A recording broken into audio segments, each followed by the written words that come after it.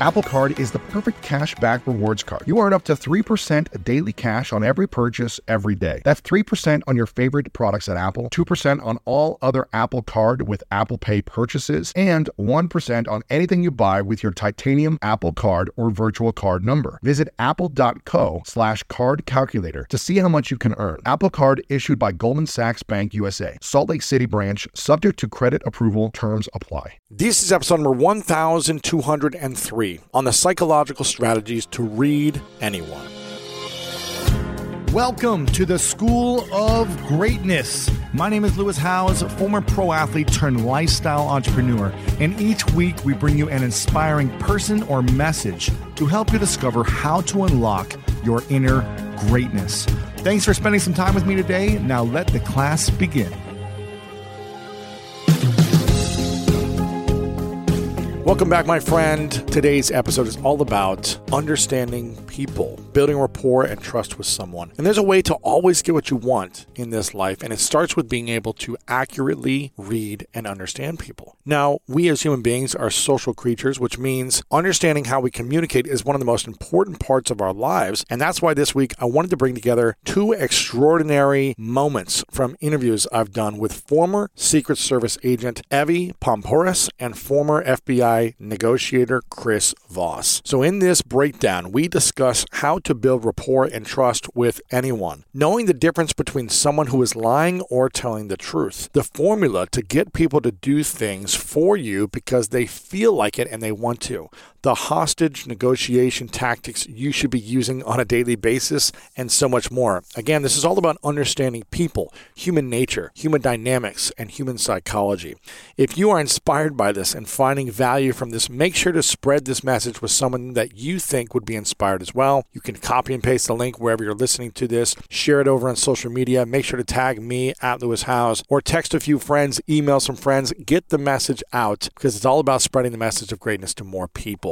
And I want to give a shout out to the fan of the week. This is from Pierre Schramm, who said, Lewis has shown such kindness and willingness to put himself out there in hopes of bringing value to others. Himself, along with the people he associates with, have made a major impact on my life. I believe that it's making an even greater impact for others. And I'm proud of the work that he and others do for the right reasons. 11 stars on a scale of 5. Keep up the great work. So big shout out, Pierre, for being the fan of the week. And if you guys want to get a chance to be shouted out on the podcast, go to Apple Podcast right now. Leave a review. Let me know at the end of this episode or during this what part of this episode you enjoyed the most, why you get value from this show, and it'll help us spread the message to more people as well. Okay, in just a moment, we'll dive into the top secret psychological strategies to read anyone and get what you want. I love the smell of the seasons, and thanks to Native's new seasonal scents, my favorites are with me wherever I go. And yes, I'm talking about their deodorant. Native deodorant is formulated with ingredients you have actually heard of, like coconut oil and shea butter. Native deodorant never uses aluminum, parabens, or sulfates, but still keeps you smelling amazingly fresh all day long. With classics and rotating seasonals, Native has a deodorant scent for everyone, including their holiday-inspired collection, candy cane, sugar cookie, and fresh mistletoe. As a fan of all things sweet, I had to give the sugar cookie scent a try, and it did not disappoint. With a buttery, sugary, vanilla-y aroma, this scent conjures the iconic holiday treat that no one can resist. Native is not just good for you, it's good for the planet too. They have a deodorant made of 100% paperboard packaging. They are vegan and never tested on animals, and I'm not alone in loving Native. They have over 15,000 5-star reviews, and I know you're going to love them also. Keep the scents of the season with you with Native's limited time holiday scented deodorants. Go to nativedeodorant.com and use code GREATNESS to get 20% off your first purchase at checkout. That's nativedeodorant.com, code GREATNESS for 20% off. nativedeodorant.com, code GREATNESS.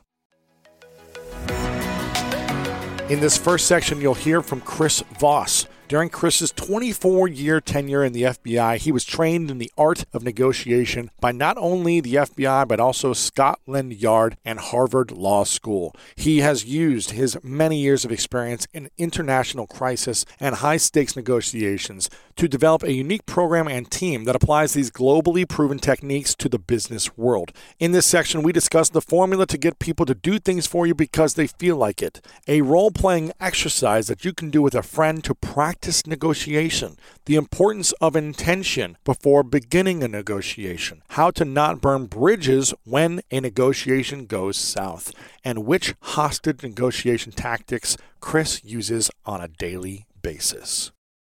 What's the formula or process to get people to do things just because they feel like it? Well, it's really going to sound stupid. Yeah. Smiling. Being nice. Yeah. So smiling, neuroscience behind a smile.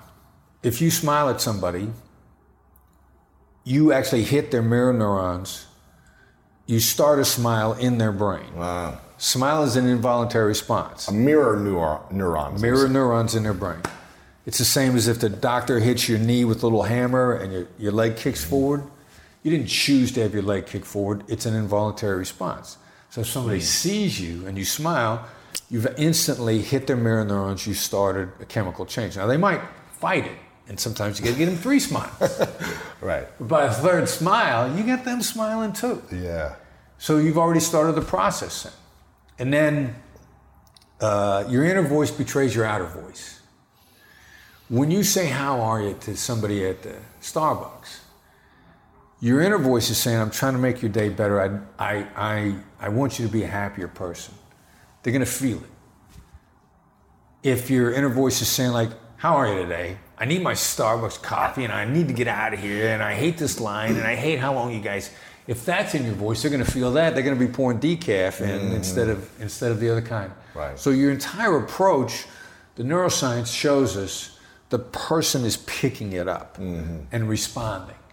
And so your body language, your tone of voice, the greatest negotiators in the world really maximize that because it's an invisible skill. Yeah. But it's a skill you can teach, it sounds like. And learn. You can teach it, you can learn it, you can practice it. All you got to do is get your repetitions in. John Foley's a Blue Angel pilot. I heard him speak about 4 years ago. He talked about how long does it take to build a habit? How much training do you need? He called it putting a groove in your brain.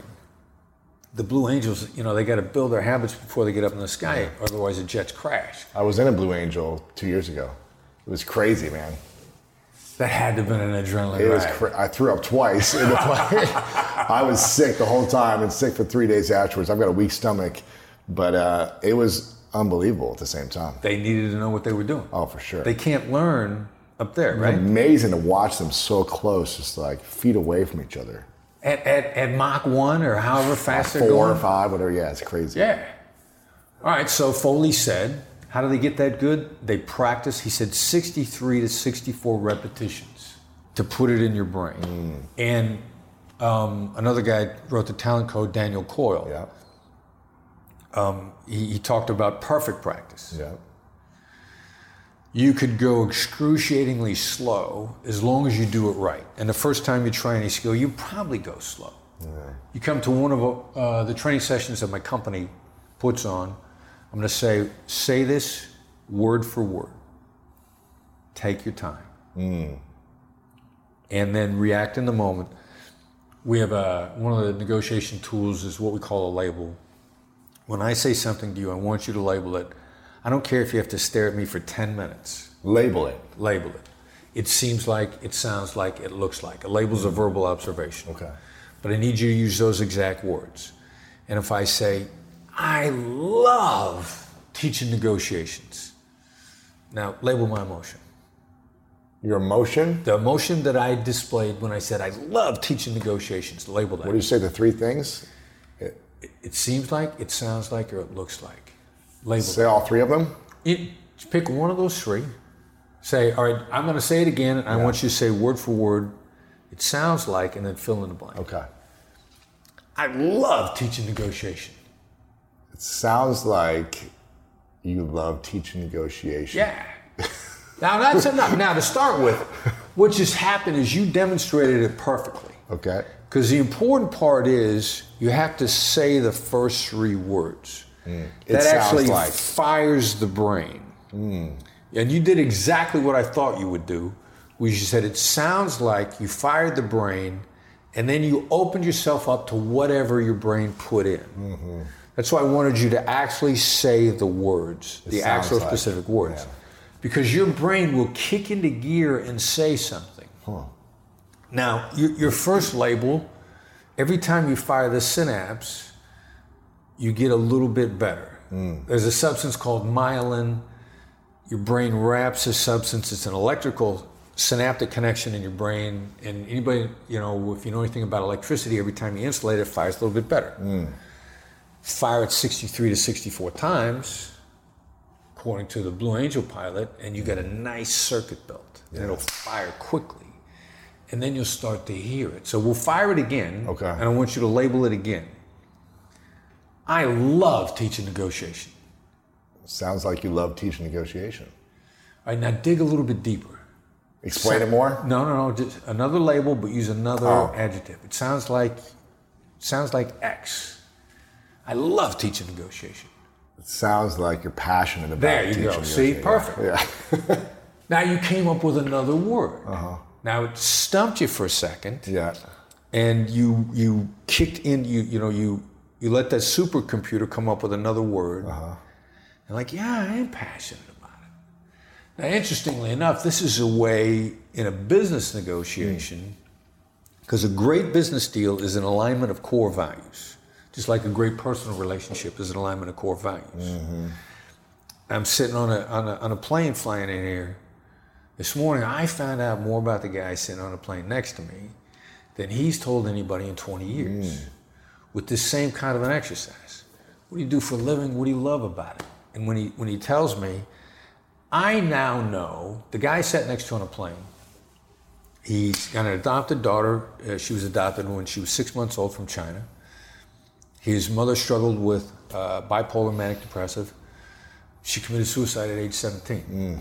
He was raised by his grandparents. His grandfather survived the Depression. His grandfather, at one point in time, going into the Depression, owned 11 banks that all went bankrupt. He had to start completely over again. His grandfather used to tell him, I lost 11 fortunes. His grandfather loved to live off the land. They loved to make things by hand. This guy's a very successful contractor here in Los Angeles now. And he's constantly working on improving himself. Married to his first wife. They're business partners. They work together. They work in different aspects of the business. I mean, I've lost track of the number of things I found out about this guy.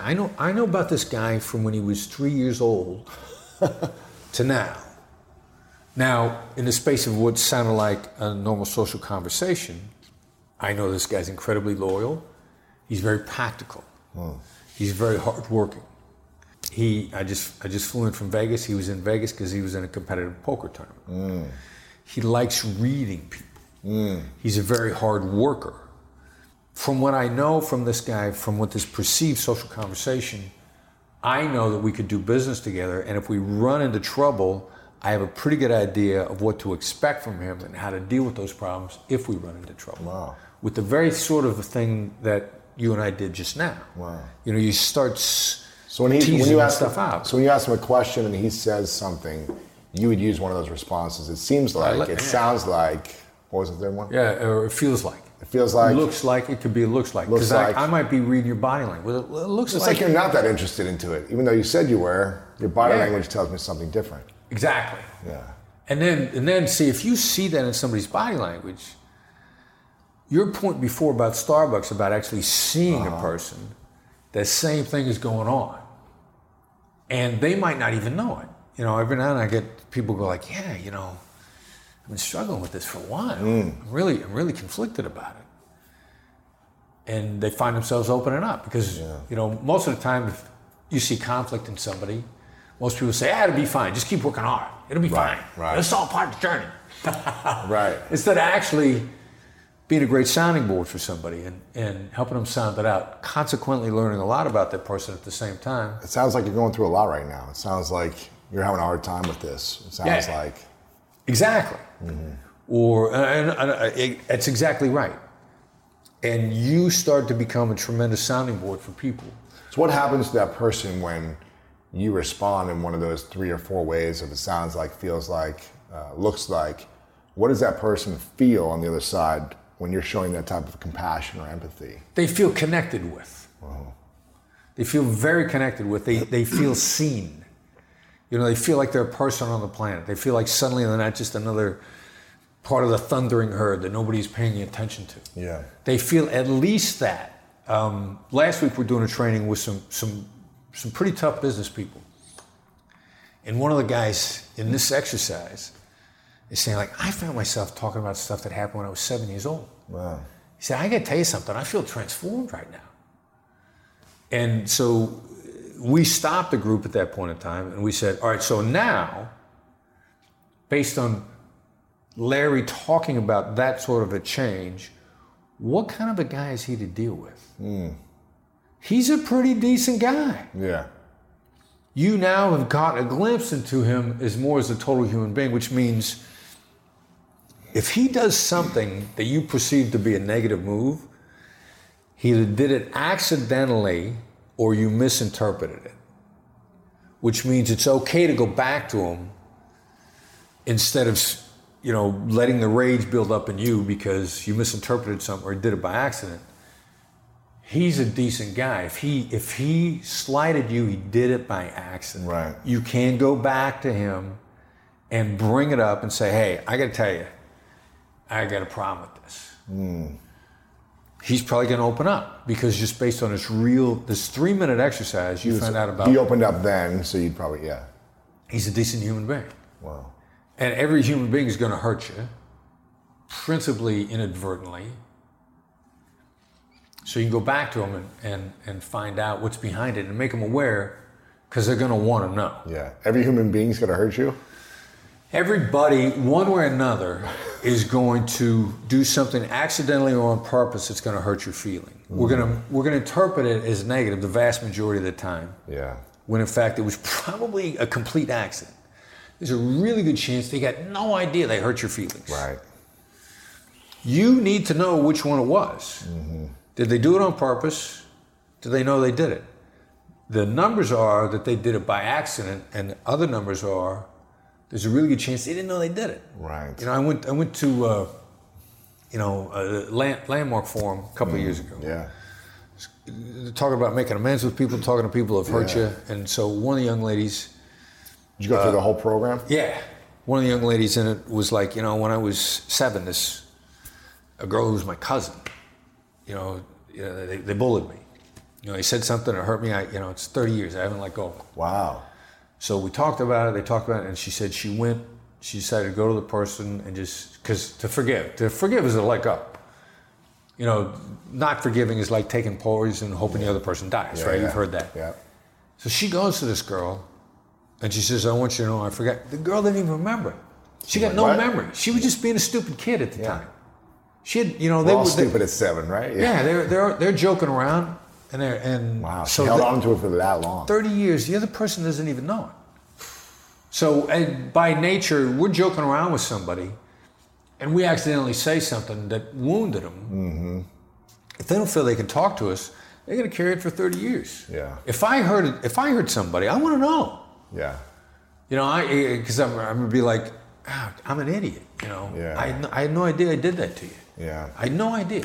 Was there anything from the emotional intelligence training at Landmark that added to your curriculum of negotiations that you didn't already know or use before? Well, not because it's all interwoven. The biggest thing that jumped out at me is it occurred to me that somebody hurt somebody else without even knowing they did it. Like in a masterclass thing, you know, they did a great job. The masterclass people are phenomenal. Yeah. So we're wandering into the very tail end of it, and they got me talking about this guy that bullied me when I was a kid.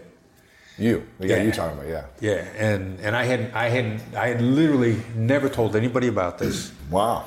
So, you know, it happened when I was a little kid. Yeah. I literally had never told anybody about it. Not even through Landmark or anything else? Nothing. Wow. And they get it out of me in master class. They catch me off guard over it, you know, and it's to this day, this is one of the reasons why I hate bullies. You know, I want to become an FBI agent because, you know, we want to go after the bad guys because the bad guys are bullies. And there's nothing I like better than getting a bully that's victimizing somebody else. And I think it was instilled in me in what happened when I was a kid.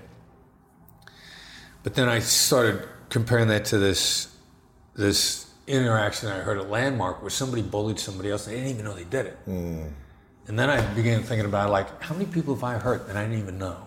Right. Like, if they would have come up to me today and said, I've carried this for 40 years. And I have to have done that to somebody. Right. Have to have I know done I that to have. somebody. Yeah. Yeah. So it's, this forgiveness thing is a two-way street, and also being who do I need to go back to that I can think of? That and say, look, since I know that inadvertently I'm a jerk, what did I do? Right. I'm sure I did something. I had to have done something. Then it's an interesting dilemma, all sort of part of, being a better person anyway, which I know is what you're dedicated to. One of my favorite parts about my job is that I get the opportunity to travel a lot. And in fact, I'm recording this right now while I'm in Mexico. And actually, I was thinking about something that I wanted to share because I get a lot of questions from so many people about different side hustle ideas. So here's one for those of you out there that are on the go a lot like I am, or traveling a lot. When you're staying in your Airbnb on your trips, have you ever thought about how you could be making extra money by hosting through Airbnb while your home is vacant? If you're interested in an extra stream of income, Airbnb hosting is an easy place to start, and it's like giving your home some company while you're away. Your home might be worth more than you think. Find out how much at airbnb.com/host. It seems like it's really hard, especially if you're a public figure that has an audience, that you're going to say something or do something that's going to offend or hurt someone. Right. At all the times. Yeah. It's like you're always going to be offending someone if you have a voice. If you're sharing something, your point of view. Right. Your point of view is going to reach a certain audience's point of view, but not the rest of the world's point of view. So it's like you're always hurting people, aren't you? Yeah. At some level, you're like offending, or hurting, or frustrating people. And their hurt's going to be defensive in reaction. Yeah. Or they misinterpret, or you hit a button with them that you didn't even, maybe you didn't hit the button, but you came close to a button that's been hurt before. Close. And, and interestingly enough, we see this a lot with the procurement people that come to our training. I'm really careful to say, look, I know you guys fear procurement. And this is about dealing successfully with procurement. Mm-hmm. And we had one person in the training go, I work in procurement, and you said procurement people were bad. I said, as a matter of fact, that's not what I said. But I came so close to your hot button that it hit it anyway. Yeah. And I spent some time with this woman, and she was afraid that was what I meant, but didn't know how to approach me. Yeah.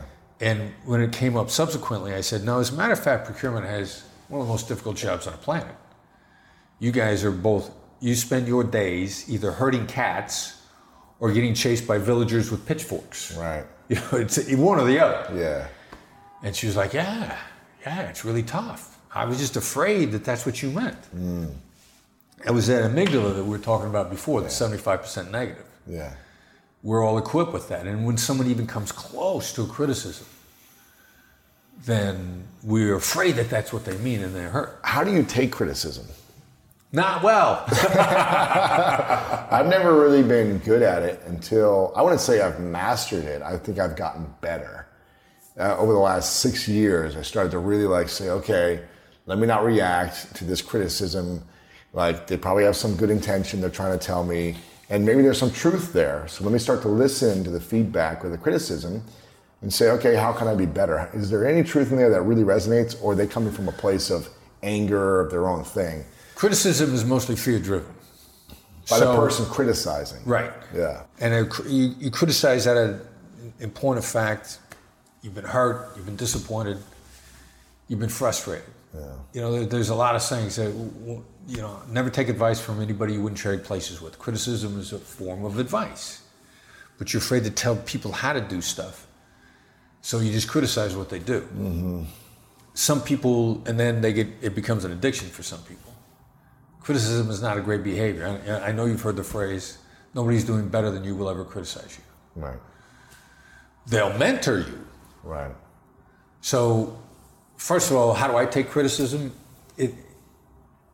I got to take a step back and understand if somebody's coming at me with just a criticism, even if they ask permission to criticize, they got struggles that are worse than mine. Right. If they ask you to give you criticism, they're an open wound at that point. Yeah. So I'm gonna say, yeah, sure, go ahead. Right. They've already told me they're probably coming from a difficult place. Gotcha. So what I'm gonna try to do is just kind of take it easy on them and understand where they're coming from. A blog I'm a big fan of, Eric Barker writes this great blog, Barking Up the Wrong Tree. Yeah, that's great. Eric told me one time, for every hater, there's going to be 10 people that are on your side. So when a critic comes up to me, I see that as there are 10 people. You're indicating to me that I'm successful with 9 other people, and I'm not going to get down on this person because it's very easy to get down on them because, unfortunately, they're coming from a negative place. Yeah. Gotcha. That's good to know.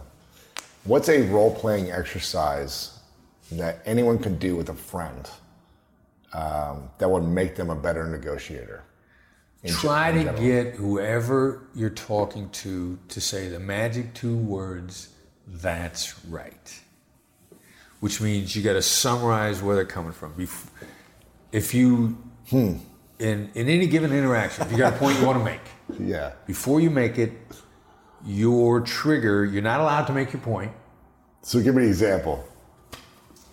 And you want the other person you're role-playing with to say, "That's right." Okay, so you were telling me about critics. Yeah. You're a high-profile guy. You're about helping other people, which means you get criticized a lot. That's right. And when you get criticized, I mean, I wouldn't say you're empathic, although you are. I would say you're probably more compassionate. Those are 2 different things. Empathy is, you have to have empathy to be compassionate, but empathy is not compassion. Compassion is the next step. Empathy is a compassionate thing to do, genuinely understanding somebody. But there's a real fine line there. They're distinct things. And I think you have a tremendous amount of compassion for people. So you know that when someone criticizes you, they're attacking you. But you also know that they've been hurt and they're struggling.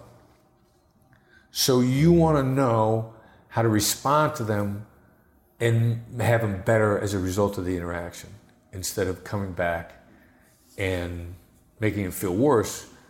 And you struggle with that because you're under attack, and you try not to fire back at them. Right. Yeah, that's right. So you want to have a conversation with someone. If you could summarize their point of view first. Summarize the other person's. When you summarize what the other person's struggling with. In any type of deal making. In any type of deal. A business deal, a relationship, a buying coffee, upgrading, whatever it is. Right. Gotcha. Yeah. Then after that, you can make your point. Interesting. Make your point or make your proposal or whatever. So if you're trying to get an upgrade on an airport, on a plane or at a hotel. Right. Or trying to get a supersize me for free. Right. You're trying to get some type of upgrade for free. Right. Would you do the same thing? Would you say, I know you're going through, it seems like it's been a long day for you. Well, you can look at them and tell whether or not it's going to be a long day. So right off the bat, you say, long day? Right. And then as soon as you get ready to make your ask, what's their instinctive response, their knee-jerk reaction? What's that going to be? When I make an ask? Once you've made your ask, what's their, of somebody's trying to get something for free? Yeah. What's their typical knee-jerk reaction? Oh, this person's just trying to get something for free from me? Right. Yeah. And everyone does this, or everyone. There you go. Everyone's doing this. Yeah. So you walk up and you go like, "Hey, look, man. I know I'm going to seem like just another jerk who's trying to get something for free. Somebody who treats you like you're their servant. Oh man. Somebody who doesn't care about you, could care less whether you live or die. They only care that you're alive long enough to make my coffee. because that's what the other guy's thinking. How do you articulate what they're thinking, especially the negative stuff about you? When you say that, they're going to be like, no. But what you did was you just woke them up. You snapped them out of the negative loop that's in their head, because the last guy come in and said, yeah, I want it, and I want it now, and I hate waiting in line at Starbucks. Do you do this all the time, all day long? Are you constantly in the game of negotiation with people? It's that, that I brushed my teeth today just because I brushed them yesterday. I genuinely, I got to keep my skills up, because it's either stay even, decline, or get better. I want to keep my skills up. The mercenary in me does it because I got to keep my skills up. The missionary in me does it because I actually care about people. Yeah. I just assume that you had a good day. Yeah. That my interaction with you didn't leave you worse. That my interaction with you left you better. Everybody we encounter should be left better by the interaction. How important is the intention before you walk up to the coffee shop, before you go to the hotel, before you get on the phone with the other business owner to make a deal, before you have a conversation with your partner about where you're going to dinner? Do you set an intention first? Like walking into the hotel, you're like, this is what I'm going to say. This is the result that I want to get out of this. This is the way I want to leave people feeling. The intention, the intention is, I want you to have fun with the interaction. The other person. Yeah. I want you to have fun. If I'm playful, if I'm intending for you to have fun, I'm in a department store. Yeah. I'm joking around with the guy behind the counter. And I go, tell you what, how about if you give me the employee discount? Right. Give me the employee discount. I'll say it like that. Give me the employee discount. And the guy in the store says, if I give you the employee discount, I'm going to have to pay for it myself. Really? And I go, I'll pay you back. I said it just like that. He went and he started walking around asking people how he could key it in and get me the same discount without having to pay it himself. He walked around the store for 10 minutes. Really? I saw him walk up to a manager. There's a manager shaking his head now. He's going to someone else. And then on his way back, another employee walked up to him on the side, whispered in his ear, and he went, okay. And he walked up, and I get 30% off. Wow. But you didn't pay him back. It was just like a playful. I just was being playful about it, just being silly about it. And what's the best way to get an upgrade at a hotel for you? All right, so slightly different take on the approach. Yes. My son does this all the time. My son, Brandon, runs my business. He's our best negotiator. He prides himself when we all come into a hotel, he's got to be in a better room than me. And I'm the boss. That's hilarious. And as far as I'm concerned, I'm paying the bills. Yeah, of course. He got an upgrade in a hotel one time that I couldn't even get on the floor. You need a special key? Yeah. Key code? Yeah. Me and the other guys were going, hey, we'll come up to your room. He goes, no, I got to come get you. Oh, wow. I said, no, we'll just come knock on your door. He goes, no, you can't even get on the floor I'm on. He paid less for his room than I paid for mine. Wow. And I'm the boss. Wow. But he'll walk up to somebody and say, I'm getting ready to make your day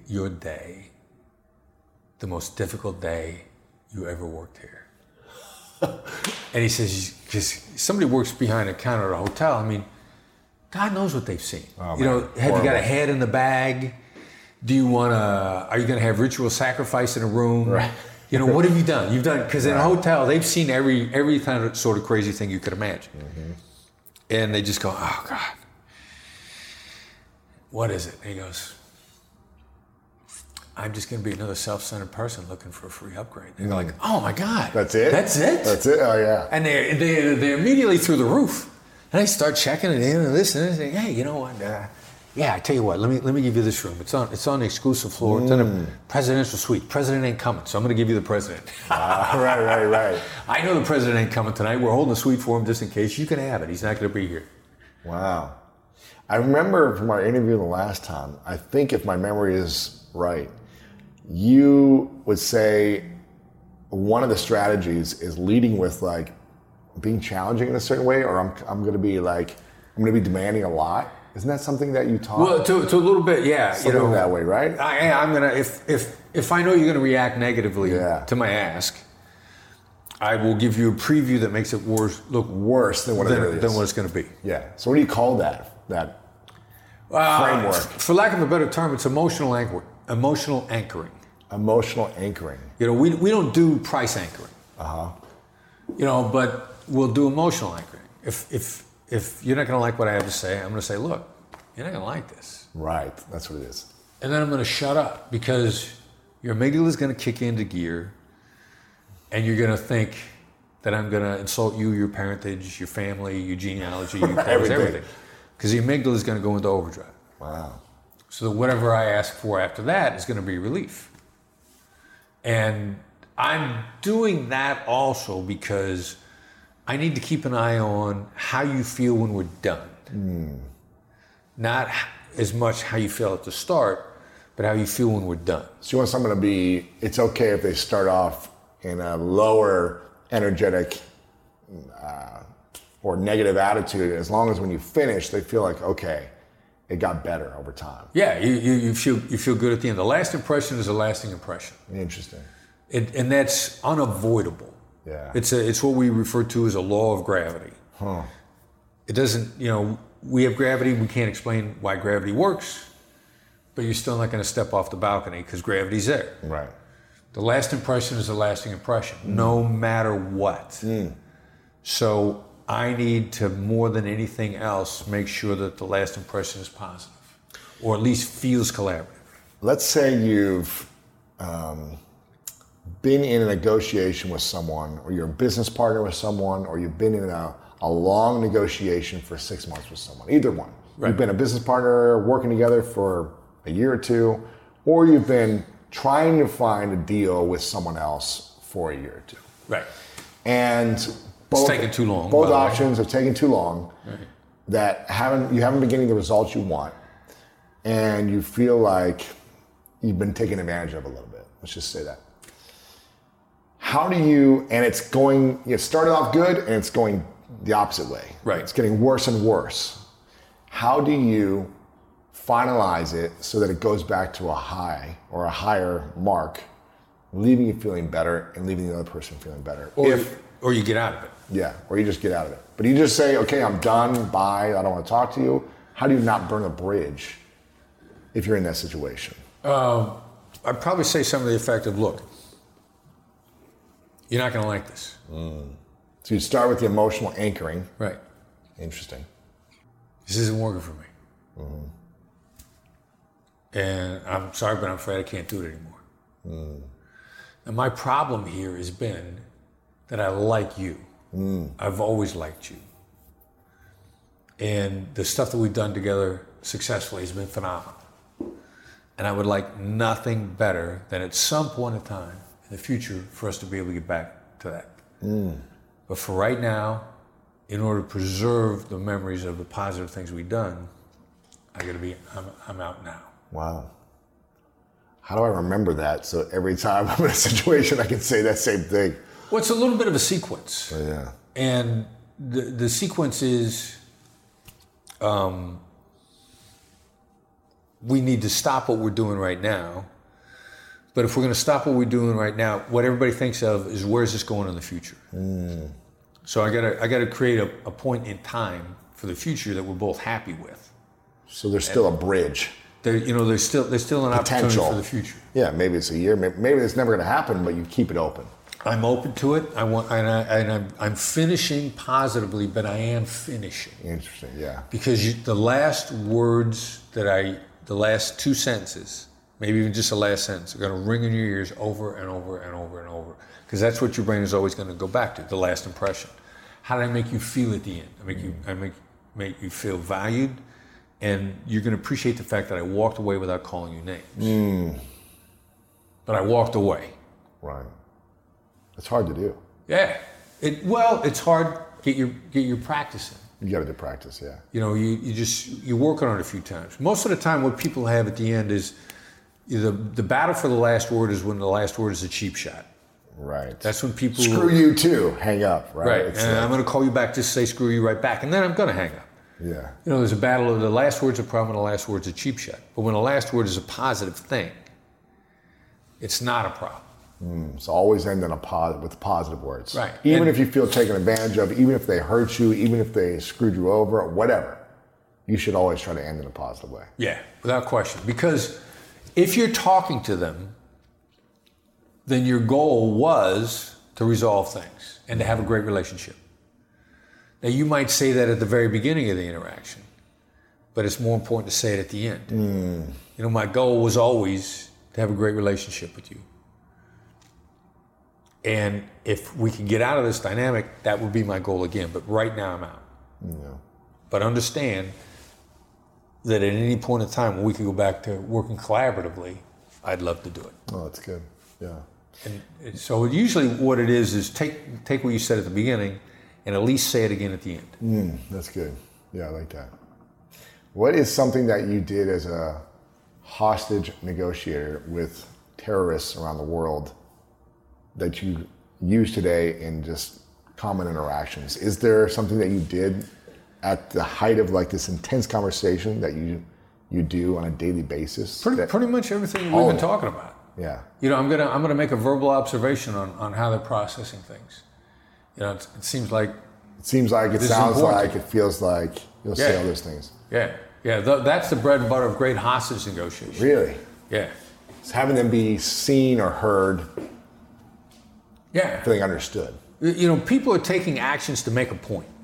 What happens if you can make the point without taking the action? They're taking actions to make a point. Right. And you're saying you don't need to take that action because I hear you. Yeah, let me see what happens and it makes no sense at all. But I'm going to take probably 90% of a terrorist agenda away just by making them feel heard, making him or her feel heard. Then I'll deal with whatever I have to afterwards. But let's say I could only take away 10% of their agenda by making them feel heard. Yeah. What if I could only take away 1% of their actions by making them feel heard? That's worth the investment to me.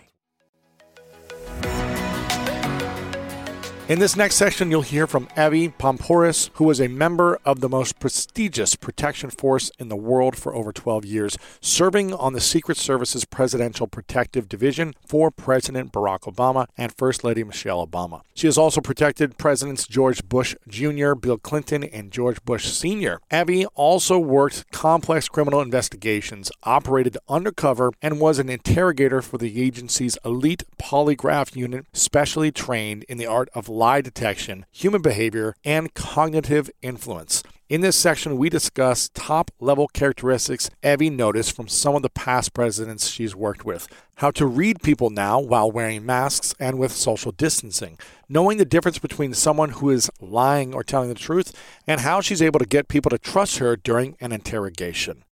There's no easy way to read people. It's work, it's studying the person, understanding human behavior, knowing that person, paying attention to their mannerisms. So like when I speak, I use illustrators when I speak. So if I'm telling you a story, I went here last night, I did this, I saw that. Now you ask me something, you know, Evie, is this your favorite podcast? Which it is. I don't know. Right? But I start, you know, I put my hands down and I change my mannerisms. Now I'm stoic. I'm not moving. In fact, people who do lie tend to move less, actually. Because I'm working. This is work. Oh. So I'm thinking, I'm focused.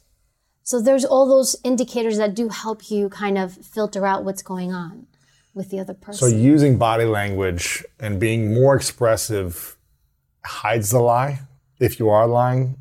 If you're usually, not all. Like I want to be, you know, because some people that don't use a lot of manovers, they're always stoic. Sure. And so that's just what they are all the time. But if you have someone who is illustrative, who's always talking with their hands, and now you ask them a question that they're uncomfortable with, or they want to lie to you about, you'll see less movement in the body.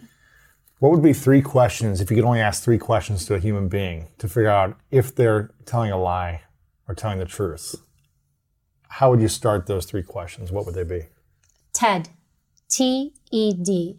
Tell me, explain, describe. And then I would fill in the rest. Tell me what you did last night, rather than who did you go out with last night, or were you with Sam last night? So tell me what you did last night. Explain to me how important this relationship is to you. describe to me what you want in this business partnership. Those questions allow people to tell a story. So if you really want to read somebody, you want them to tell you a story. So the more I can get you to tell me a story, I hear you, I'm watching you, I'm getting your mannerisms down, everything. But then you're also telling me what is important to you, what is of value to you. And then when you do that, now I don't have to sit there and guess and figure out, oh, how should I start my business pitch with Louis? You already told me the things you like, and so I can come in and speak to you in an intelligent way rather than trying to guess what to say. So ideally, when you start a conversation, and this could be for anything, it's not just catching a lie. This is really just trying to start a conversation. TED, tell me, explain, describe. You start big, you get people talking and telling you stuff, even though you're like, I want to know this specific thing. But if I ask this specific thing, this person's going to shut down on me. So I can't go straight for that. So what you do is you narrow it. You get closer, you go from vague to, more, accurate to more accurate to then in the end, you get to that direct question because you've worked them to that point. So for example, if you had a case where somebody was murdered or killed, right? And you had a suspect, you wouldn't say, did you kill her? You would never say that. In fact, you wouldn't get there till like maybe 2 hours into the conversation. That's like you get there, it's over time. Because it's a serious thing. It's an ugly word. And I might not even say, did you kill her? Did you hurt her? Did you harm her? Did something happen? And I would get you, so I would never ask it that way. You get the person to give you admissions. Like, for example, yes, I was there. I was at the house. Or yes, I did this. You want them to give you a little bit. And then eventually you get more admissions. Interesting. You start to paint a picture. And then you never actually have to ask them, did you kill? They eventually tell you. So you were at the scene. You were there at the same time. You were holding the knife. They tell you all of it. But you walk them through that process. And so when you watch these TV shows or when you ask somebody a direct question and you want a direct answer and you don't get it, this is why. It's work. It's a lot of work to connect with people, read people. And I think that's why, and I think society makes it seem like do these 3 tricks and you'll have people eating out of your hand. And it doesn't work. It's not true. And this is why people struggle because they're looking for the easy way when it's really about human behavior. The person across from you, like understanding them, being curious. Curiosity is wonderful. So let them tell you stuff, ask questions because you're curious, and then you'll get more information rather than trying to go for like exactly what you want to know. And then the other thing too that helps with conversations is something called adaptability, which a lot of people don't have. Like if I have a conversation with you and I specifically want to know one thing, but you want to tell me a whole other story around it, people don't have the patience. And so like, no, we're talking about something else. Like stick to the topic. And when you do that, you break a rapport, you hurt the conversation. So a part of it is being patient. Let them take you a little bit on a journey, and then slowly you can bring them back to where you want. But sometimes we come in so rigid. No, I have to talk about this. This is the topic, and you're not able to adapt. So adaptability is allowing a person to take you where they want to go, letting somebody sit in the driver's seat for a little bit. Tell me about a characteristic of a president that wowed you the most. Obviously, they're all inspiring in some way, I'm assuming, for you, but tell me about a characteristic or a belief, a mindset, an approach, a strategy that one of them used that wowed you. There's a couple, there's like little things. I'll tell you, former President George Bush Sr., he used to write note cards to everybody. He wrote note cards, thank you so much. He would just send little note cards to people. And I saw what an impact that made to people to receive a handwritten note. He handwrote it from someone saying, thank you, or I appreciate you. And to this day, I do that. I took that from President George Bush, because I saw that and I was like, what a wonderful thing. And I saw how much of an impact that did. It was a very little thing, but I took that from him. So whenever I meet someone or if there's an exchange or something, I will write a handwritten note card. Thank you for your time. I appreciate it. And it does a lot. Did he write you a card? He did not write me a card. He wasn't my full-time protectee, but I watched. Yeah, you watched him actually write it for other people? Yeah. Or you saw other people get it? Both. You would see them when they would work and you would know what they did or didn't do. But that's what he did. And another characteristics, I think, I liked President Obama. I liked the way he spoke. And for me, that was I appreciated that because although I was an agent and an interviewer, I didn't know how to speak for myself. It's weird, right? I could speak on behalf of the government and the law and all that. But I never paid attention to the way I spoke to people. And what I loved, you could hear him. Usually you call Renegade, I could say it, it's public, it's in his book, Renegade on the Move, right? You could hear the agents say that. But you could hear him. I love the way he echoed his voice and projected his voice and didn't hold it back. And how he took his time to speak. Where a lot of people speak very fast because we feel that we're not worthy of somebody's time. I don't want to take up too much of your time, so I'm going to speak fast. We do that. We feel like, let me just hurry up and say this. This person's probably busy. They have things to do. And then he really projected his voice. Like it boomed through the hallways. And that was a person who was not shy of being present, of taking a space and letting you know I'm here and my voice is relevant. I like that. That's powerful. Yes. Any other characteristics from anyone else? There's so many. The ones that wowed you, that stood out? They all did. Like, they were all great. George Washington. Oh my God. How old are you? GW, President George Bush. I love going to the ranch with him. I'm from New York City. I go to Texas. And I was just like, it was like, we were out in the wild. He's like, we're going to make trails. I was like, why are we going to make trails? There's a road right there. We'd cut trails and hike. And he was very authentic. Who he was on camera was who he was off camera and vice versa. He was very just real. And so you'd see these qualities with different people and, it's kind of interesting. I just thought of it. I was almost like in my own school of greatness by being in the White House. And then over all the years you're around all these people, these influential leaders, forget politics, it still takes a person of to get there. To get there. And so you watch them, and then not just them, they've got cabinet members, other individuals who, you watch and you listen to, you see how they problem solve. And I was in my own school of greatness where I just got to be front row and you're doing your job. At the same time, you're listening, you're watching, you're absorbing. I loved it. Were there any strategies you witnessed or watched or observed from them telling you or not telling you on how they commanded respect and authority in just their way of being, tonality? Was it touching people, in their hand? Is it, whatever it is? Look, eye contact. What were the things that they did or that some of them did that really stood out to you?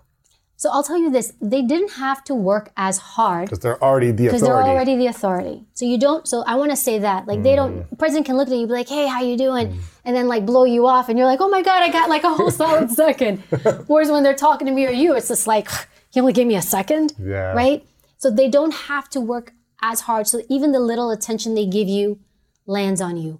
However, though, eye contact is huge. When you talk to someone, and you want to convey, hey, trust me. And rapport, this is huge. In fact, if you go to the supermarket and you look at cereal boxes, they have the characters on the cereal boxes. They're looking at you. You know where a lot of them look down? They're looking down. You know who they're looking down? You'll see cereal boxes where the character looks down. At the cereal? No, I'm a cereal box, right? I'm the Trix rabbit or whatever, right? Now, you go shopping, I'm not looking at you, I'm looking down. Why am I looking down? The rabbit's looking down. Right, the At the rabbit's looking kids. down. Thank you. Wow. Because the kid's the consumer. Yeah, not the adult. No, the Looking kid's down, going to hey, say, hey, Mom, look, come grab me. Mom, buy that for me. Oh my God. So they design them to actually look down. And they also put them at a certain level. And so maybe in adult cereal, they'll have the person looking at higher up because they're looking at the adult. Eye contact is huge. It conveys, trust me, talk to me. I'm here. I'm connected with you. Even when you want to listen to people. Normally we do break eye contact, but good communicators will lock in. They're not uncomfortable. They're there. I'm with you. I'm connected with you. That is huge. But you touched on literally touching people. And you would see a tactic. I don't want to say a tactic, but no, it's a tactic. It's a strategy. It's a strategy. Is, hey, Louis, and, and maybe I like to touch your forearm. Yeah. You can do that. But I will say today. You can't do that. Today is very different. Yeah. They would teach us that. They're like, hey, you can touch the top of a person's knee and just be like, hey, and I could be like, whoa, unwanted touch. So now I would actually go against that. I would actually encourage people not to do that just simply because you don't know how it's going to be received. And now today you got to be a little bit less is more with that. Yeah, I mean, shaking your hand maybe, and that's it for I think so. A second hand over the top, like a genuine heartfelt for 2 seconds and then let it go. Yeah, I think so. You want to respect people's space. Yeah. It's a little bit different. I think we have more, we do have more social space now. Yes. And it's interesting how that's going to change the dynamics of how we interact in the future. Interesting. How do you build that trust without being present and more connected and touching and... Right, and you have a mask. You can't even see the lower portion of a person's face, which conceals their expressions, their gestures. So it's even harder to read them. So how do we read people like that? Is it more body language then of shoulders down as opposed to... It's harder. In person's always better. And obviously if you're on Zoom, you can see the person. Mm-hmm. But the tone, the inflection of the voice, does it change? Does it not? The body posture. Again, sometimes it's just as simple as how they say something. The way they deliver a story. For example, when I worked cases, sometimes... I did interviews and interrogations, and I would be asked to help local police departments sometimes. And they'd say, look, we have this case, and we've got 3 suspects, but we can't figure out who it is. Oh. And I would, I'd always want to interview the person I thought it was. And so I would say, do you have statements? And they say yes. And I'd say, send me the statements that they wrote. Written statements. Written statements. About what they said, their story is. Their story is, correct. Because these are people typically that had been already interviewed by local police. Mm-hmm. They got nothing. They have no proof. So they would reach out and they say, look, you guys are polygraph examiners. You have a bit more expertise in this. Will you help us out? It's an important case. And so I'd say, send me their statements. And so I'd look at their statements. And based on their statements, I would be able sometimes, most of the time, to tell who likely did it. And it was those statements that, and this also happens when we tell a story, when we speak. When you ask somebody, what did you do yesterday? When they deliver a beautiful story to you that has a beginning, every 2 middle, minutes, and an end, it's an arc. Mm-hmm. When it's a story, it's an arc. It's typically manufactured. That's a lie, usually. Yes, because we don't typically talk about our stuff like that. And so when I would read a story, I would read a statement, and if I read like a story, because the person's like, the liar is like, oh, I got to write a story. I got to tell them what I did here, then did here. They're manufacturing it. A truthful person is going to write how their day went. And a truthful person also makes spontaneous corrections. So it contradicts what a lot of people think in that if I correct myself as I'm telling you something, then it looks like I'm hiding something. Then it looks like I'm correcting myself because I'm hiding something. I can't remember my lie. And it's actually not true. Those are the honest ones. Yes. Oh, actually, that was a mistake. It's a spontaneous correction. When it's unsolicited and somebody you're speaking to, or even in writing, you'll see a scribble. It's okay. If it's a spontaneous correction, meaning they're correcting themselves as they're speaking to you, it indicates truthfulness. That's an interesting little... Yes. And also too, like a little one, when somebody uses quotes when they talk to you, they'll say, oh, he said, and quote, they'll tell you something somebody said in quotes, like he said, this in quotes, that's also truthful. The air quotes. The air quotes. When someone uses that, not on the written paper quotes, but the air quotes. Oh, even in both, yes. If someone uses quotes, yes, and I repeat, this said this, that means they're telling more likely the truth. Yes. Truthful. Why is that? Because they're being very specific. We also know, based on the research, people who lie vaguely. Remember I said, it's work, it's hard work, you're trying to create a lie, tell a lie, remember the lie, listen to the person speaking to you, think about what you want to say. There's so much going on. And so what they do is they lie vaguely because it's too hard for me to remember all these details, create all these details. It's just too much. It's a heavy cognitive load. I heard one time in one of these books or somewhere that when you say, I did not, as opposed to, I didn't do it. When you're like more specific of like, I did not do this, is that generally speaking more untruthful? Yeah. So again, it depends on the person. I'm thinking of a famous president that said, I did not commit these sexual relations. Well, we know he was dishonest. But okay, so you said that statement, I did not. And so it is true. Most people did you have pizza this morning for breakfast? No. You're not going to be like, Evie, I did not have pizza this morning for breakfast, right? Uh-huh. You're not going to work so hard. So when people lie, they work very hard sometimes to sell you the lie. Telling the full story. Think of a car salesman. How hard do they work you? Like, oh, you got to get this. This is great. So when people work that hard, it's likely that there's some deception there. But if I'm just like, no, and go pound sand, I didn't do it. And the truth is typically simple. No. Mm-hmm. But if that person, though, in their everyday speech always speaks like that, that's where you want to be careful. Because maybe I'm that person who does that. Or another thing that people say are to be wary of is like when people start off a sentence saying, honestly, I would never do that. Truthfully, this would never happen. Right. Yeah. But if I use that in my conversation, I sprinkle that all the time into the way I speak. If it's part of my language, then I'm not lying. It's just the way I color my language. So that's why it's good to use the TED approach to talk for 20, 30 minutes to see how they normally talk, their expression, their mannerisms. Yeah. What are their mannerisms? And you can ask them truthful questions about, something where maybe they have to remember something, tell you something like that is truthful rather than just how they feel. And that's, that'll give you indication of like, so for sure they're telling me the truth here.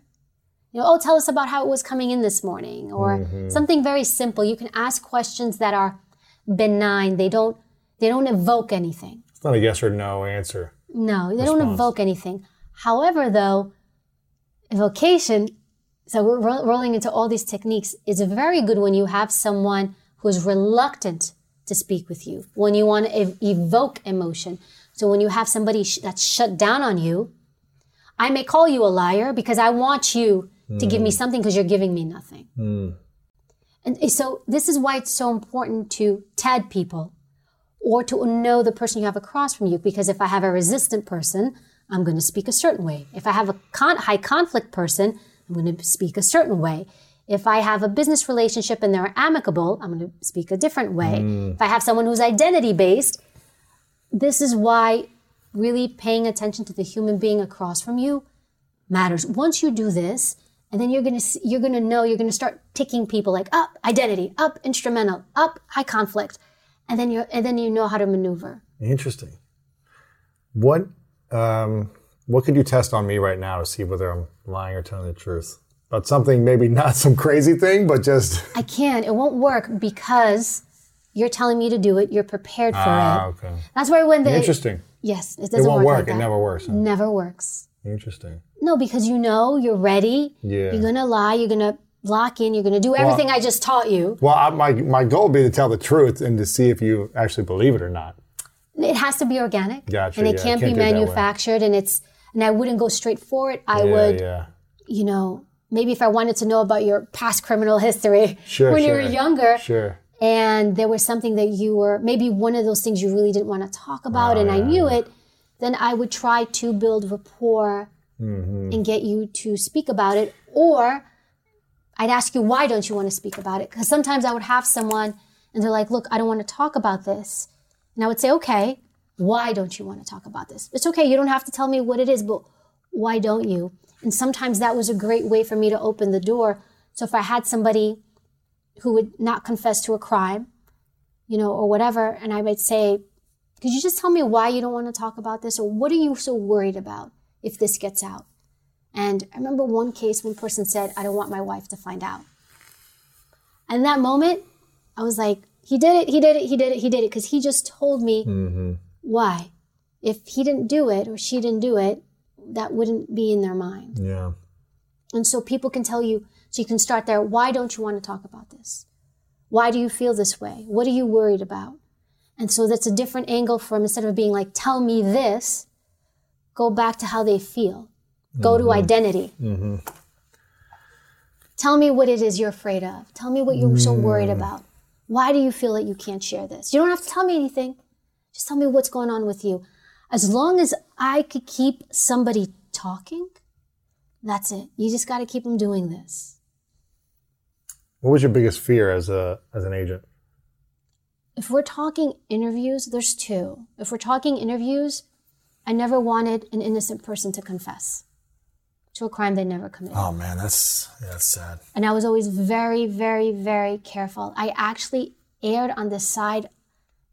I actually erred more so on the side. I gave more people benefit than the other way around, because to me it was worse to have someone in jail who didn't do it. Yes. That is like the worst thing. It's got to be horrible for that person. That was like something that I was very, very, very aware of. How many people do you think are in prison or jail for something they didn't do right now? I think quite a few. And I think we see it when you look at now the DNA testing that we do, the scientific testing that we do, to see who gave false confessions, to see how people were manipulated and maneuvered. And it's not always because the interviewer is bad, it's because they tend to think, again, law enforcement tends to think most people are deceptive. You come in, Lewis is my guy. No, Lewis is my guy. So now, no matter what you say, even when you are saying things that are showing your innocence, I'm still focused on you did it. So it's confirmation bias. No matter what you say, I'm going to make it fit the narrative I want, which is you did it. And so that was a very important thing, because I had seen it. I knew that's tough. How you could do it. And I had people in the room, if they're young, if they're mental health issues, or sometimes you get people in weak moments, or sometimes people see you're law enforcement, you're the authority, you're police, I'm supposed to trust you, and they do. And they don't realize that the law allows for police and law enforcement to use deception in the room to get you to confess. It is legal. So I could say to you, what if I told you I have fingerprints? Oh. I got no fingerprints. What if I told you I have fingerprints? What if I told you that? What would you say? I'm lying. I'm using manipulation. And so some of that stuff, it's not, and there's a lot of research and science on this now. Like, it's not good. You don't want to lie to people. You want to try to stay, you really want to try to read them, understand them, and just get them to talk to you. And that's also important, not just with solving cases, but when you interview victims and witnesses. Sometimes the inability to interview somebody properly affects whether a case gets solved or not. So if I don't know how to effectively interview a witness or a victim, I can get bad information. How tall are you? 5'2". 5'2". Mighty 5'2".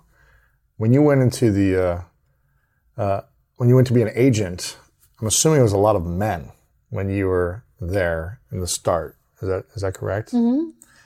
Much taller, bigger in general, right? More than 5'2". Yeah. Did you ever feel insecure or intimidated or a lack of self-confidence being in the position you were in? No, and I don't know if it was maybe my dad, like, even though my parents, I had certain issues, but I don't know, I never thought about that. I never went in thinking, I shouldn't be here. I never went in, oh, I'm a woman. I went in, I'm like, oh man, I'm the only woman, good for me. I really had a different mindset. I was proud that, oh my God, there's no other women. I'm like, good for me. If I went to a meeting, yes, I was proud of that fact. So I never looked at it as a negative. Why I'm the only woman. I was just like, good job. So that's how I took it. And I was proud of that. And so that kept me going. I didn't think about my gender. I just did my job. Mm-hmm. And look, will people treat you differently? Will that stuff happen? Yes, it will. Whether it's gender, race, that stuff happens. Yeah. I don't care what anyone says. It happens. But I cannot alter myself, and I cannot let you, who I know you're wrong anyway, impact me and not do my job well, because now psychologically you're in my head. Mm-hmm. I remember I usually don't share these stories, but I went to the Air Force Academy in Colorado. President Obama was going to go speak. Mm-hmm. And I was the agent in charge of the outside perimeter of the stadium. And then I was there with several other agents, and we're meeting the head person. He was a colonel, lieutenant colonel in the Air Force. I don't remember. So it's me, all male agents. There's about several of us. And you were in charge. Wow. I was in charge of the outer perimeter. Yeah. Yes, I was one of the 2 people in charge. There was the other agent was in charge of the inner perimeter, and then everybody else worked for us. Not worked for us, they were supporting us. Yes. And so the colonel comes, and he comes in, and so let's say, here's everybody, here are all the agents, I'm in the middle. And the colonel comes and he's like, nice to meet you, nice to meet you, nice to meet you. And this legit happened. I'm right here, and it's like, no, he did not. Nice to meet you. He skipped you. Nice. He skipped me. And you were in charge. And it shouldn't have even mattered. Right. And so it took everything in me to not blow up. Over your He went no, over. He skipped me. He skipped me. The guy next to you, and then he assumed I was either a secretary or staff or something. Because he's like, hey, let me talk to the other. Oh, wow. I remember that. And I was just like, did this guy do this? I'm like, this guy just did this. I'm having an internal dialogue with me. I said nothing. I was like, doesn't matter. I was like, he's going to find out who's in charge in a couple hours. Wow. And he did.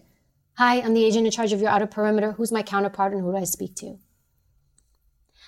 So you didn't take it personally? I didn't look dumb. He looked dumb. Right.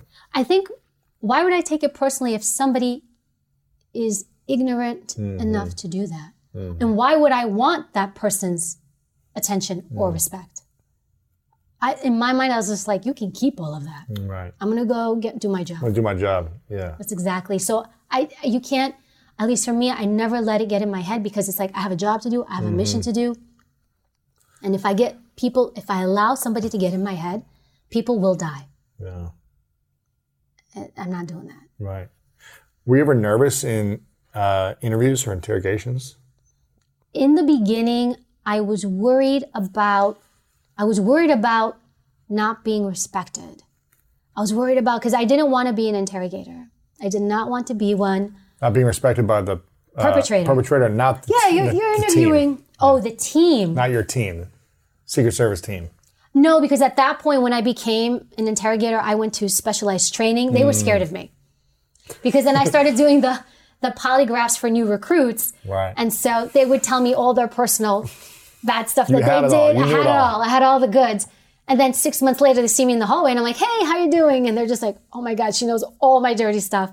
So no, after that, people were kind of like, hey, you almost like repel people. Yeah. But you never speak about that stuff. When people expose themselves like that to you, you don't do that. Right. So you got nervous a couple times in the beginning? In the beginning, I didn't want to be an interviewer or an interrogator, because I thought nobody would respect me. I was like, these guys are going to see me and they're going to be like... The perpetrators. Yes, the perpetrators. Because you're dealing with sometimes really hardened people. Mm-hmm. And they see you come in and they're like, this girl? Yeah. And I was like, I really had in my head the image of something else and what you see on television. I didn't know. And afterward, I realized that the idea that I didn't look intimidating and that they were not expecting me, they're like, oh, this is a piece of cake. And they sit back like, what do you want to talk about? I was like, let's talk about anything you want. And then sure enough, admission after admission after admission, to the point I'm like, hey, do you mind just writing all that down for me here, right here? Thank you. And you have a confession. You probably did it. You're probably easier. You're less intimidating to look at, maybe, in terms of like this big man that you'd see on TV, like in your face. That stuff doesn't work, by the way. Right. None of that works. It looks great for TV. Right. In real life, male or female, when you impose yourself on someone like that, to that extent, they shut down, they get nervous, they're intimidated, they may tell you anything just to get you to leave them alone. Those are not good tactics. I'm not saying that they're not used by a lot of interviewers and law enforcement. I think they are, because there was moments where I'd do an interview with someone from another department, and I'd sit there and I'm like, this is not the way to do it. Yeah. It was rough sometimes, but you can't tell somebody, hey, don't do this. I'm in your house. But there were moments where sometimes it was harder. So I usually would do them with either an experienced interrogator from my own agency, because we knew how to work together. It's only like 30 of us. So I would say, I want this person for this. Or if it was like a child pedophile case, we had one guy who I knew was great. I'm like, I want that guy. If it was terrorism, I'd say, I want this guy because he's really good. And I say guy because they're mostly guys, not all. But even the female interrogators, we had some good ones. Yeah. And so when was the time where you felt like, oh, I'm in trouble. I said the wrong thing. I messed up. Like, it's about to go down the wrong way. Was there ever a time like that, or were you always pretty much in control? I never felt like that because it's a conversation. Right. I let it flow. It wasn't very rigid. If I have just an agenda and I have to go from here to here to here to here, that's where adaptability comes in. I didn't go in saying, here's my plan, here's my agenda, and I have to follow this. Because I have to allow the person to go where they want to go. So I may ask them, what did you do last night? Tell me about your night. And now they're telling me about, how every night they go to karate. And, oh, let me tell you, I started doing karate. And they're telling me this whole other story. And I'm thinking, I don't want to know about how you started karate. I want to know about last night. But I would allow them that ability to do that. Or sometimes you have somebody who's worried about it, who's maybe angry that they're there. And I would have to allow them to talk about what they wanted, to get off their chest why they were angry, why they were there, what they were scared of, so that they could get it off their chest and then talk to me. Interesting. Were the people that were angry mostly innocent or no? Mixed, yeah. It was a mix. It would go where sometimes usually innocent people would be like, I'm done, I'm leaving. But then sometimes you'd have innocent people be like, no, if I keep talking and I tell the truth, they'll see it. So I can't say it was one or the other, but guilty people tend to like to stay in the room. Why? Because I got to convince you. I got to get you off my back. Because you're not going to go away. So you can get up and leave the room, but the investigation's still open. Yeah. I'm still looking at you, so their goal is to get you. Interesting. To convince you. Don't look at me anymore. Go look at this other guy. Let me throw some other people your way. And so that's the goal. So they would stay in the room. It's like the car salesman. Always think of the car salesman. Yeah. Working hard. I don't want you to look at me anymore. I want you to look at someone else because you're going to keep on coming back. If I could get you to look at this other person, now I'm good. So that's why they usually stay. They usually would not leave. Guilty people would stay. And how would you influence people to trust you and believe you and like you? I would be genuine. I would tell them the truth. Look, this isn't my case. And usually it wasn't. It's not my case. I was like, if you didn't do anything, you didn't do anything. If you did do something, I get it. We'll work through it. And I was like, I'm here to help in any way I can and to help facilitate. And so, if you did do something and you're forthcoming and you tell me, I will talk to the prosecutors, I will talk to the investigators, and I will tell them that you were cooperative. And I would do that. I would keep my word. It doesn't hurt me. It's not personal. None of my cases were personal. Because sometimes people would ask me, when you were done interviewing someone, did you follow that case afterward? No, I was done. Moving on.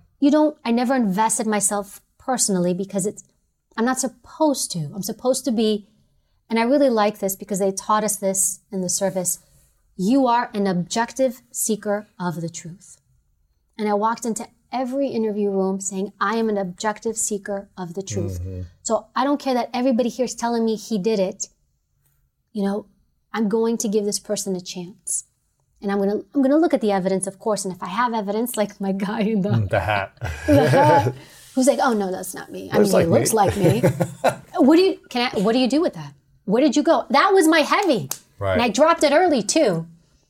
You know, you're not supposed to drop evidence so early. You're supposed to hold it. But that was my heavy. After that, I had nowhere to go. No, yes, it's you. No, it's not. But yes, it's you. No, it's not. There's nowhere to go. I lost that one. That one I lost. You seem like an extremely confident person from a scale from 1 to 10, 10 being very confident. In general of your life, what are you? It fluctuates. In certain moments, I feel very confident and centered. In other moments, I'm like, what the fuck? Right, you know? right. It fluctuates. I think it depends on what it is, what you're going through, what you're dealing with. If it's family, like those scales, like when it's family, like all these composure things all go out the window, right? Or like a whole other thing. I think it depends on the situation, but there are moments where, sure, I may lack confidence, but sometimes like I would go in and think maybe because I was in such a life or death type of job where I would be like, no one's holding a gun to my head. I'm not going to die. I'm going to go home after this. I don't fucking care. Yeah. And that's helped me more than anything. And my ability to curse usually internally, cursing has actually gives me a lot of strength. Really? There's actually science behind it. That when you curse, whether outwardly or inwardly, it actually makes you, it empowers you. You know, so I'd rather be like, you know, I've always had that. Not that it's a good thing, but I always try to use my inside voice instead of being like, woe is me, this person's picking on me, these people are doing this to me, instead of like inside me and be like, fuck them. Right. You feel more confidence. It shifts it. Yeah.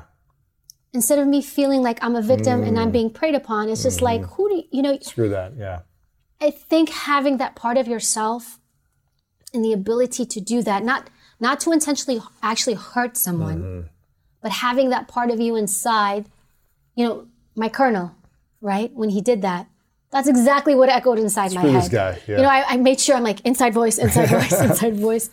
But I was like, it doesn't matter. Yeah. Instead of me being like, if I let that impact me, then the rest of my assignment, every time I see him, I'd feel smaller, I'd be affected. And it was just like, this guy, who's this guy?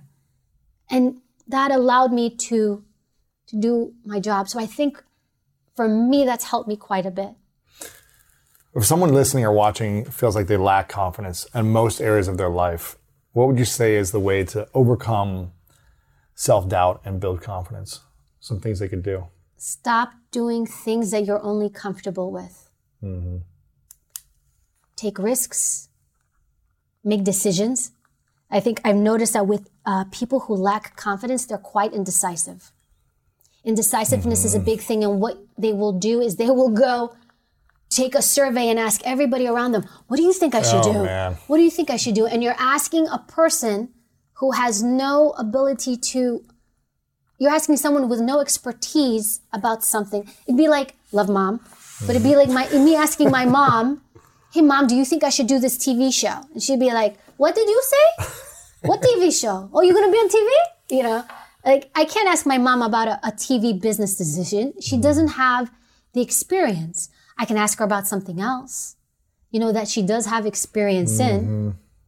But indecisiveness is key. And how does someone build decisiveness? When you gotta stop asking people what to do and just do it. And then when you make a mistake, own it. Fall on your face. The more you fail, the more confident you become. You can't fear failure. I have failed, Louis. I don't even know. I feel so much. And and I look at it like, all right.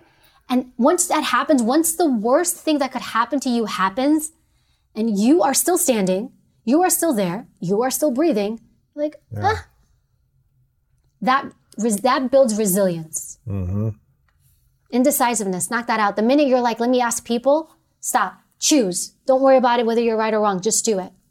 Thank you so much for listening. I hope you enjoyed today's episode and it inspired you on your journey towards greatness. Make sure to check out the show notes in the description for a full rundown of today's show with all the important links. And also make sure to share this with a friend and subscribe over on Apple Podcasts as well. I really love hearing feedback from you guys, so share a review over on Apple and let me know what part of this episode resonated with you the most. And if no one's told you lately, I want to remind you that you are loved, you are worthy, and you matter. And now it's time to go out there and do something great.